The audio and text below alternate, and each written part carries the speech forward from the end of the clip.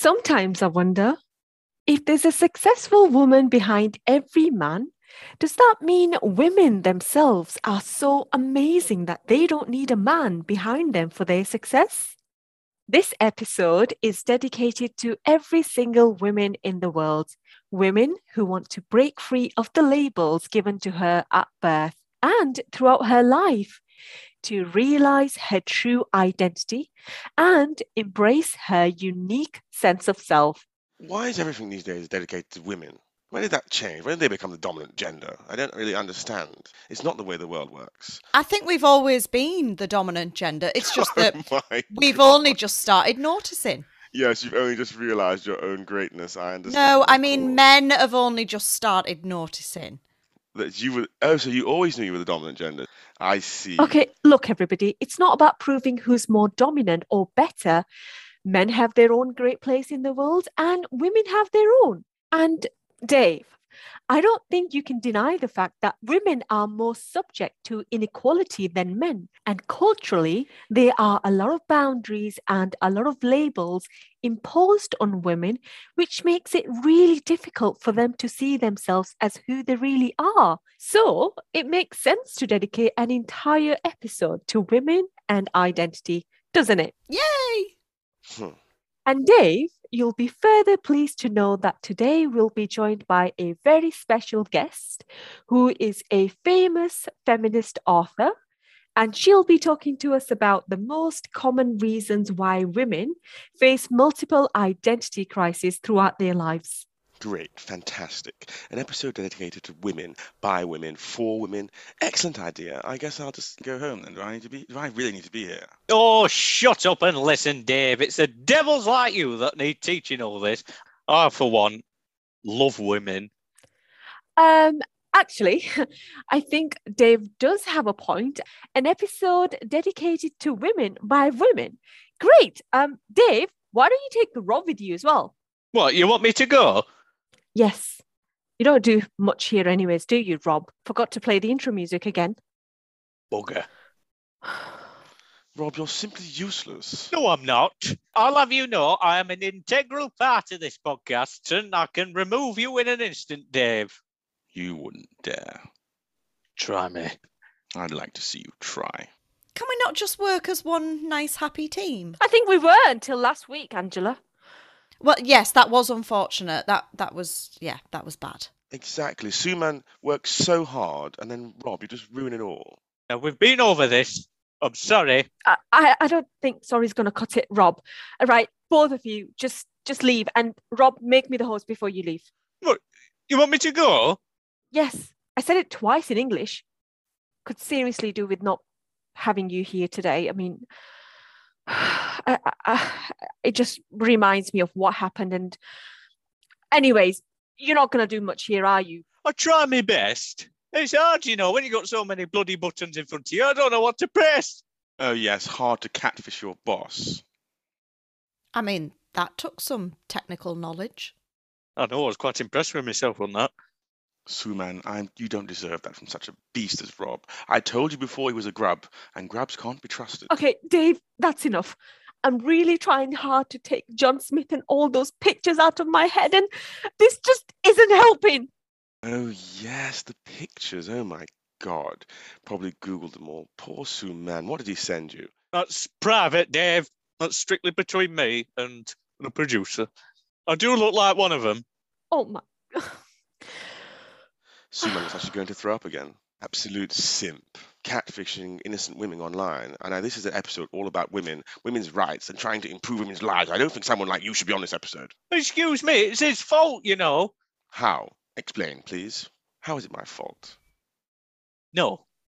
Oh my God, absolutely standard routine from old Rob here. Relinquish any power and run away crying like a little grub. I didn't tell you to be a bloody catfish. Manipulative little shit you are. You said she'd really enjoy it. Well, clearly she didn't. Look, Rob, have you learnt your lesson? 100%. And you'll never do it again? Never. I promise it won't happen again. Right, well, that's good enough for me. Sounds genuinely sorry. I'd recommend that we all just do a big group hug. I'm not hugging that thing.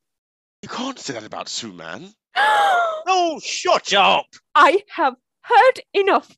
Rob, you're fired for gross misconduct. Excellent.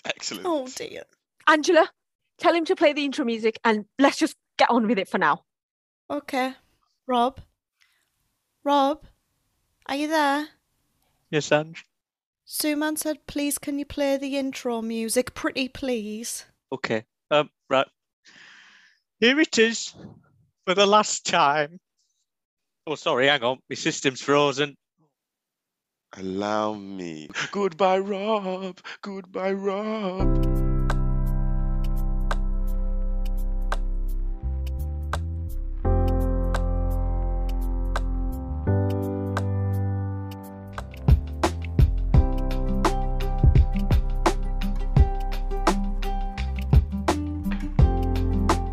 For today's very special episode dedicated to women, I am very honoured and super excited to speak with Dr. Jessica Taylor. Oh my God! The Dr. Jessica Taylor. Yes, are you excited, Angela? I am so excited about this one, but actually I'm a little bit nervous too. I've never ever spoken to a celebrity before. And Angela will be talking to her about her books, which you've hosted at your book club, Why Women Are Blamed for Everything, and her recently published Sunday Times bestseller, Sexy But Psycho. And I'll tell you what, that book is a real eye-opener. I can't believe all the things women have to put up with. It's a good job. I was raised to love and respect women by my lovely mum. I know, women have to put up with so much. I mean, being catfished, being catcalled, and getting catfished. I think that was directed at you, Rob. I have a feeling that it was too, Ange. Angela, can you tell Rob to let Dr. Jessica in? I can see her, she's in the waiting room, but I don't think he's noticed. Yes, absolutely. I quite like this new job of mine. Okay, Rob, can you let her in now, please? You know, someone, you can just talk to me. Oh, I've got a good idea. Angela, you can... Oh my God, I was stressing about who I should hire. Angela, you'll be perfect for the job. And I get the power to mute Dave whenever I want. Yes, of course. I mean, that's one of your key responsibilities. You get all the power. Rob, you should stay. I think you should stay, Rob. Tough it out. Be that strong man that every woman desires. Oh, how the tables have turned. As soon as the woman gets the power, Dave suddenly has something to say. Well, look, I mean, we have to keep this patriarchy going, you know? Well, bad news for you, Dave, because we have Dr. Jessica here with us today. Now, can we please let her in? Come on in, Dr. Jessica. My name is Michael Caine. Somehow this podcast is the budget for Michael fucking Caine. Come on in, darling. Come on. Thank you. Hi, welcome to our podcast. It is so lovely to see you. We are so excited to speak with you today about women and identity, about your wonderful work, about your books, and your brilliant work at Victim Focus. Now, my first question to you that I ask all of my guests. Are you ready? Yeah. Exam question 1. Who are you when no one's looking? Who am I when no one's looking? Am I allowed to just say knackered, like just totally exhausted? And the only other thing is that like the people that know me the best, who know me all the way through, know that I'm just like stoky kid that somehow managed to end up a famous psychologist, and I'm still trying to figure out how that happened. Tell us about your identity journey from growing up in a council estate to being absolutely famous. What inspired you to be where you are and create your individual identity? I think where I grew up, there was a general belief that there was just no point in putting any effort into any of us because of where we come from. So there's no point because nobody was going to do anything anyway. And I think a lot of us just accepted that for what it was. Lots of us came from families where nobody had ever sort of even got further than high school. A lot of people didn't work. And I'll say this like openly, and I mean it, I thought universities were in America. Oh my God. I thought that if you went to university, you went to America to go to the ones that were on TV. that were on like Road Trip. Do you remember Road Trip? Yeah, I remember that. So when and how did you realise that wasn't the case? When you went. Yeah. No, that's true. That's why I just laughed, because when I first went to a university campus when I was 25 to do a PhD, the first time I'd ever set foot on an actual university campus, I thought, God, this is underwhelming. Wow. Yeah. Because there was no frat houses and there was no cheerleaders and there was nothing of interest going on. So, how did you overcome such ideologies and generalizations of what was expected of you and how the society perceived you as a woman to now? To be honest, it was this like feeling of there's no way that I'm living like this. There's no way that I'm staying here. This is terrifying and horrific. So I think that that's a massive motivator when you're trying to climb out of like poverty and oppression. It's like, it's terrifying and you have to push yourself to get out of it. So I think that's part of it, and I think that'll always be part of me. So I have this letter that I wrote myself when I was 11 that said that like one day I'm going to be a psychologist, a social worker, and then the Prime Minister. Oh, please tick that last one off. Yes. Yeah, everybody keeps saying this to me, but I don't think they understand what they're asking for. Well, we need a bit of that to smell out the bullshit in Parliament. Stokey MP glasses Bojo. I wouldn't mind a bit of that. I wouldn't mind watching that. Talking about women and identity in today's episode, we have to talk about the cultural concept of women changing their surname after marriage. Me and Angela have been talking about this quite a lot because Angela is actually thinking about taking on Dave's surname. Aren't you, Angela? Well, that's the way things have always been done, and I suppose maybe it's quite nice if you're married to someone that you share names. You're a team then. And teams wear the same kit. Oh, that's fine. Well, in that case then, Dave, why don't you take her surname? Yeah, go on then. Because as you should well know, any devil or imp who takes the name of an angel shall be banished from hell forever. Dave? How am I going to see my father? Oh, well, he can come and visit. No, don't bring Satan in. Look, marriage is all about compromise. Why don't you put it as your middle name? Not a double barrel, as a middle name, so no one needs to know, but we know that we're bonded for life. What are your thoughts on this, Dr. Jessica? Because I've noticed you've not changed your surname after marriage, and even better, you didn't have to change your title from Miss to Mrs. because you're a doctor. That's really interesting because, like you say, I've swerved it by having doctor, but I am technically Mrs. because I'm married to my wife. And when we got married, we chose not to change our names, and we had a conversation about this. We were like, do we take each other's names? Do we have a double-barreled name? What is it that we're doing? And in the end, we were like, what's the point in all of this? This is ridiculous. Why are we changing our names? It's because we love each other. So we just decided not to bother. So, and we're like both totally settled about that. It just comes up every now and then where somebody will ask one of our names and then sort of go, and is yours the same? And then one of us will have to go, no, they're different. Yeah. And Angela knows that whatever she decides, I'll fully support her in all her choices because at the end of the day, it's her life. However, personally, I'm against this concept because I see it like a label to define women through the dominant male in her life who holds power over her and controls her.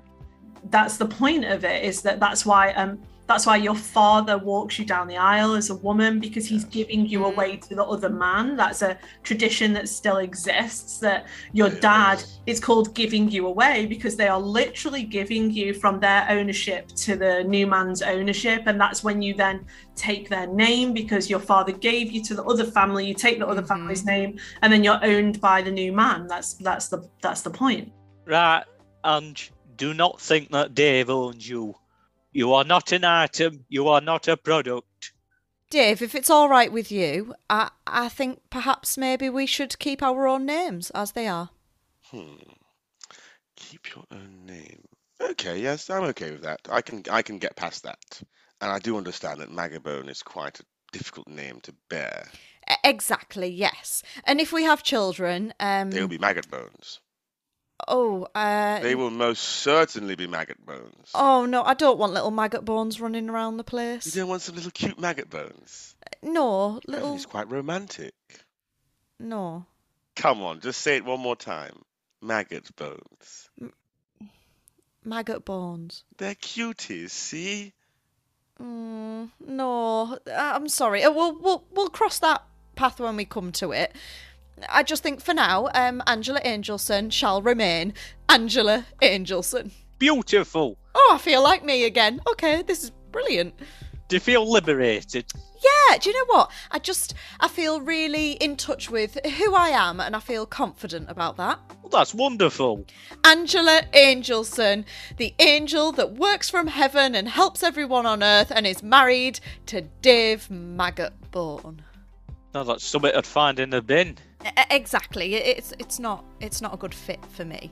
Jessica, I must ask, as we're on about titles, does anyone call you Doctor Who?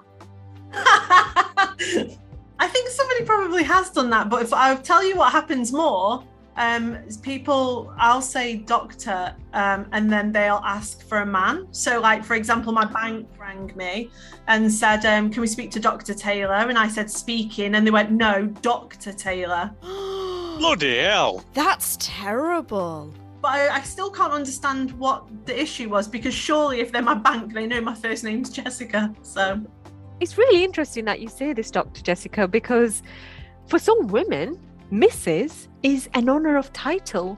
I remember once I addressed a lady by her first name and she was really offended. And she said, oh no, you should call me by Mrs. Smith. And I ended up apologising to her. I mean, You've got John Smith on the brain, have you? Still thinking about your catfishing lover? I think we should ban the name John Smith. Yes, I agree.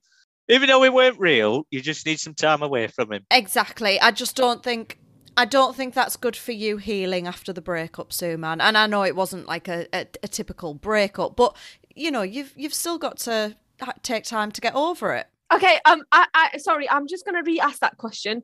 Angela, give me a surname. Smithson. No! Smitherton. No, stop it! Angela! Sorry, no. Please. Oh, sorry, I just couldn't think of any other names. It's okay, Angela. I'm just going to ask a different question. Sorry about that, Dr. Jessica. It just triggered a trauma. Now, as a psychologist, you worked with so many women, helping them not only understand their traumas, but learning how to cope and come to realize that their traumas shouldn't define who they are and hold them back in life. So tell us about your professional journey. I started off working directly with women in the criminal justice system and in support services and counselling services and in domestic abuse and sexual violence services and things like that. And then I went to work with girls, so they were children who had been trafficked and abused, and so I'd done work directly with teenage girls. As I started doing that work, I realised there was loads of problems, loads of victim blaming, loads of really bad practice, and so I went into training and started rewriting people's training, like police forces and local authorities. And about 2017, I started writing a blog because I wanted to share that information for free with as many women and girls as possible. And it really, really quickly took off. So I think in the first few months, it had like 37,000 downloads or something, which I was really surprised about. And then in the second year, there was like 250,000. And then in like the third year, it got even bigger. And then I think by the fourth year, it was at like 1.4 million a year. And so that was how I started sharing ideas, you know, sort of ways of challenging the ways women are perceived and the stereotypes and the way they're treated in society. And I started doing YouTube videos, and I made a Facebook page and started talking on there, and Instagram and Twitter, and then it just grew and grew and grew and grew and grew. And so it's still to this day, even though now I run a large company that does this kind of work all over the world, we still provide the majority of what we do completely for free. So like lots of free courses and self-help stuff and blogs and articles and things to read and things to learn about. It's been really successful, but it's not been easy. Yes, I'm sure it's not been easy, and you've openly talked about these challenges in your book that you faced. Your experiences about sitting in the courtrooms, watching these women being blamed for everything, and their traumas were used against them to silence them, to discredit them. And these stories, I feel, will resonate to so many women with a past covered in multiple traumas and really give them an insightful perspective about women being blamed for everything, which is the title of your first book. So tell us, why are women blamed for everything? Why Women Are Blamed for Everything is a book about the psychology of victim blaming all over the world, and the way that we will always look in situations of abuse and violence and trauma for what the woman could have done differently, or the girl. I mean, even like little girls. So, you know, Adam and Eve, Pandora's box. Yeah, exactly. Like, we've always, in fact, there's some really interesting books on misogyny and hatred of women, and one of which is actually about the story around Pandora's box. And so so there has been a very long history of blaming women for things that go wrong in the world, or for men's behaviors, or for, you know, anything really, from like war, murder, you know, and stuff like that. So I was really interested in that, and my interest in the psychology of victim blaming came from all of my experience working in the criminal justice system, where I felt like every single day, it didn't really matter what the trial was or what the crime was, it was somehow the woman's fault, even if it was, you know, like, look at, for example, in America, we have school shootings, like where men walk into a school and kill loads of primary school children, and then somehow the press will be like, but where was his mother? And you know, sort of like, what was his mum doing, you know, in his life to make him this evil? And you think, how is that her fault? Yeah. Yeah, and they certainly don't say where was his dad in those situations. I was mollycoddled by my mother, and look at me, I turned out great. So where do you think this thing of blaming women originally came from? Obviously, it's been going on for thousands of years.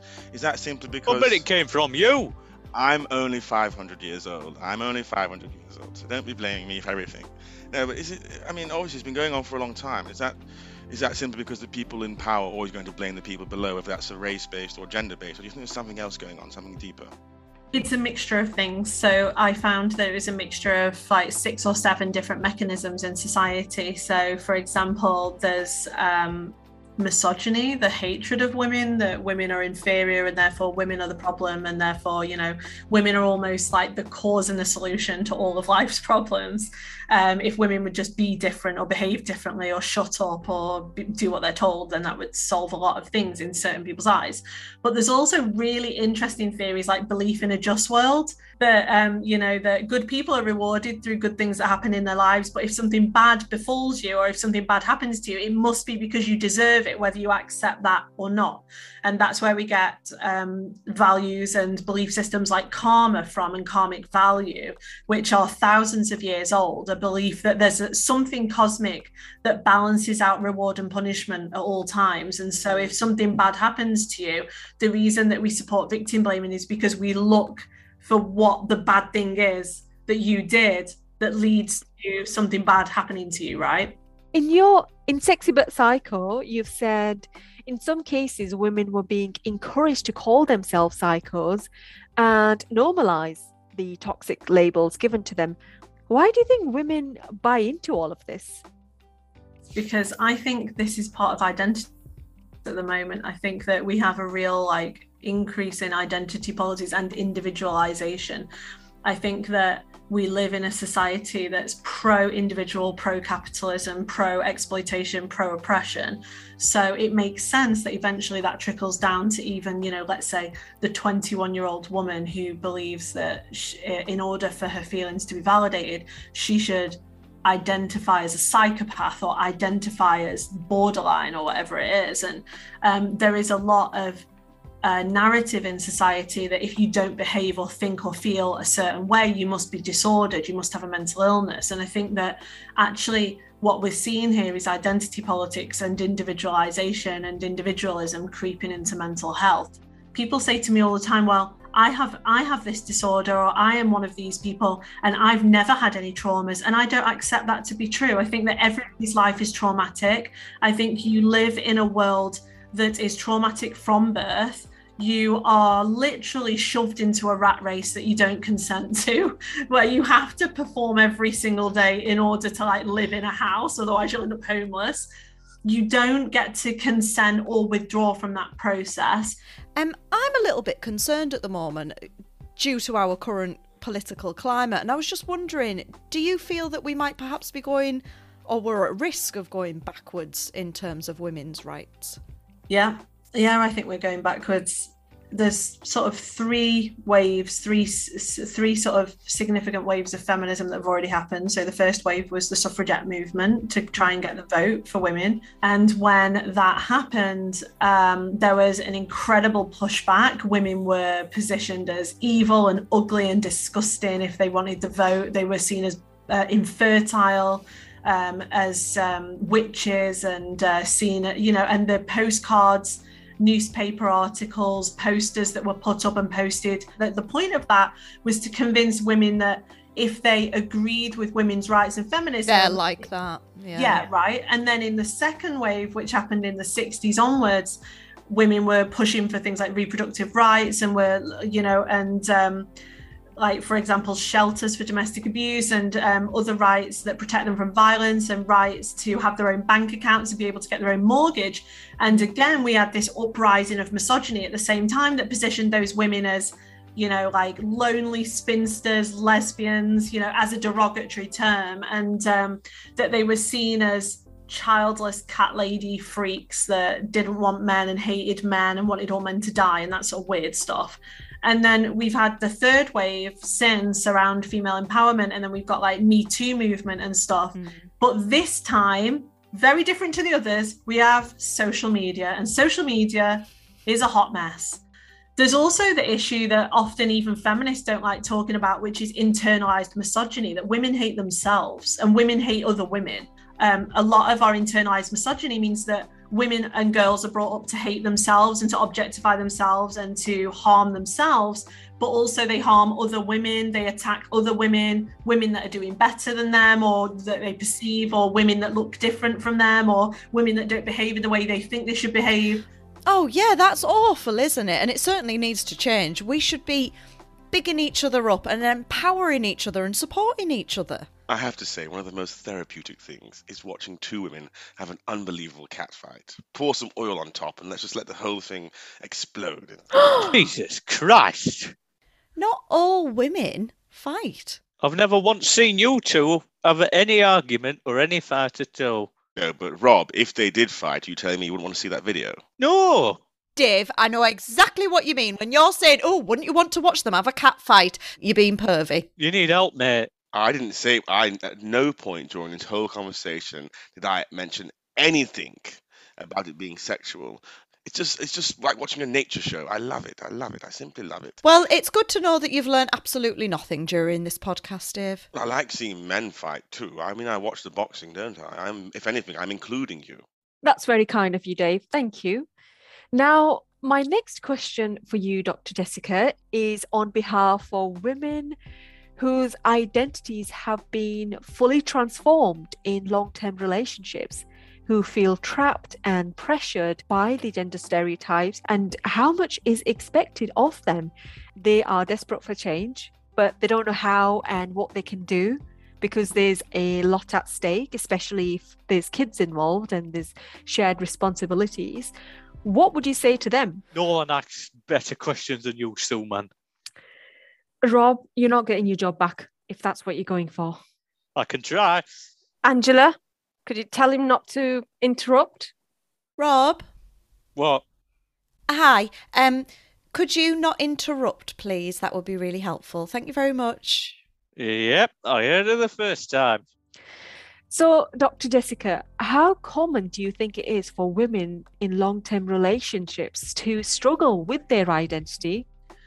I think that often happens. I think that's the most common experience for women. So it's not very common for a woman to be in a long-term relationship where she says, do you know what, this relationship's shit and I'm off. Houses involved, money involved, children involved, commitments involved, responsibilities involved, which keep them there. So even when they're absolutely miserable or they're being abused and they're actually being harmed, they still feel they should be there, or they must stay, or, you know, even that old sort of let's stay together for the kids, like let's stay together until the kids are 18. Actually, it would be better off if you split up for the kids. And it gets really messy right at the end. And that's one of the reasons why I was so happy to see the no-fault divorce thing come in. I don't know if you saw that. I think I'll be writing that soon. Excuse me? Dave? I'm only joking, dear. I wouldn't do that to you. Oh, I hope not. No, of course not, of course not. But if we ever do have kids, yes, if things are dysfunctional, we shouldn't stay together just for the kids. Yes, we'll drop the kids off and drive into the sunset. Yes. Aw. Amazing. Can I ask you one final question? Bit of a hot take at the moment. I do like a bit of gossip, I have to say, and I, like everybody else, have watched closely or from afar this Amber Heard Johnny Depp case. If I'm to believe the internet, Johnny Depp is some sort of hero, and Amber Heard seems to be a witch. What's your take on that? Have you been following it? Yes, I have. She's been following it. She's been tweeting about it, Dave. Read the tweets. Listen, I've been banned from Twitter, as has my dear friend Trump. But unlike him, I won't be coming back. I've made that very clear. So I've not seen your tweets, I have to say. No, I've written some articles as well for the press, but I think that it's already been made clear that in other previous trials that Johnny Depp has committed serious acts of abuse, and it makes me wonder why people are so certain that he hasn't done anything, where he's already lost 1 trial and 3 appeals. And, you know, it's fairly common knowledge that the reason that he took the case back to the US and reopened it was because he was given legal advice that you're more likely to win in the US than you are in the UK. I think the reason that it's become so divided online is because people are like men, for example, are looking for a case that shows that men can be victims of abuse, which they absolutely can. And I think that that's where some of that emotion comes from. But this is not the example they're looking for. And I you know, yeah, this isn't a good representation of a male victim of abuse. You've inspired so many women and girls to see themselves differently, create an identity of their own. You've inspired them to challenge the patriarchy system. Tell us how it feels to see women from surviving to thriving and then embracing their full potential and their true sense of self, as opposed to how they initially perceive themselves. I worked with women or girls who realised their potential and realised that they weren't just damaged forever because of what somebody else had done to them. That was massive. Like, I've worked with teenage girls who had been trafficked, and by the time they'd finished working with me, they were sort of going, you know, one day I'm going to do this, and one day I'm going to go to university, and one day I'm going to be a public speaker as well, and I'm going to be an author, and I'm going to be a psychologist. And like, when I first started working with them, they were just like, I hate myself, everything's my fault, you know, I'm never going to be anything, nobody listens to me, nobody cares about me. And I think that moving a woman or a girl to that position where actually, yeah, you are worth something, and you don't have to be defined by what somebody else chose to do to you, is probably like the most important thing for me. Is when it clicks for them that they don't have to be defined by the crimes of somebody else. When women get in touch with me and sort of say, I used to blame myself, I used to believe I was the problem, I used to believe it was my fault I was raped, it was my fault that I was abused, but then, you know, I've seen your videos or I've read this stuff and you've made me realise that none of this was my fault and I shouldn't be angry at myself at all. And I think that's actually a massive emotional shift. So the fact that people can get that just from watching my videos or reading stuff is amazing. And I've had a very similar reaction to what you've just described to your videos, which made me think a lot about what I believe to be true about myself. In fact, it was actually someone else's idea. And why are you looking at me? Well, yeah, because it was you who put those notes in my school books to put ideas into my mind. Do you want me to talk about the notes that you wrote in your book? I want to release them to the world. Let everyone know what dear little Suman is really like. Well, that was a long time ago, and I'm quite a manipulative shrew, weren't you? No. Okay, everybody do not listen to him. Just talking nonsense again. Right, let's move on. Dr. Jessica, one of your arguments in Sexy But Psycho is that the support services for women are just not good enough and neither up to date. And it comes down to a wider systematic problem, which is why you found Victim Focus. what I chose to dedicate like my knowledge and my time to is retraining the people that do, because the training programs are not good enough. So the therapists that you talk about, social workers, police officers, and other psychologists like me, they don't get good training, and so they make a lot of mistakes. Like when you go and find a therapist, it's like potluck. You may as well just like draw it out of a hat. You might get a good one, you might get a terrible one. I actually think that we would be doing a lot better in society if we accepted that lots of our original theories in psychology, psychiatry, criminology are actually wrong, and that we should be moving on, and that would be normal. Like, in what other discipline would you say something like, well, 120 years ago, we used to put a frog on our head and that was a way to cure a cold? And that's another thing that I'm trying to explain to people, is that the further we go convincing everybody that only certain people struggle with their mental health, or only certain people have these emotions and thoughts and feelings, the worse this is going to get. Because actually, if I was to get everybody here to sit down and write down the things in your life that have been traumatic, things you remember, things that haunt you, things that you'll never forget, things that have upset you, things that humiliated you, being bullied, being abused, relationship breakdowns, your parents dying, whatever it is, you could very quickly probably list off 10, 15 traumas that you've lived through already. I must say, my mind just went boom. Suddenly everything makes sense. I'll take that as a compliment then. It's a big compliment. Take a lot to boom his mind, though. Thank you so much, Dr. Jessica, for being our guest, sharing all the wonderful knowledge. It's been so enlightening, and I'm sure it's been really helpful for women listening out there. What is after Sexy But Psycho? What's next? Men's rights. No, Oh, there's sorry. enough of You've that. been paying attention, Oh Dave. dear.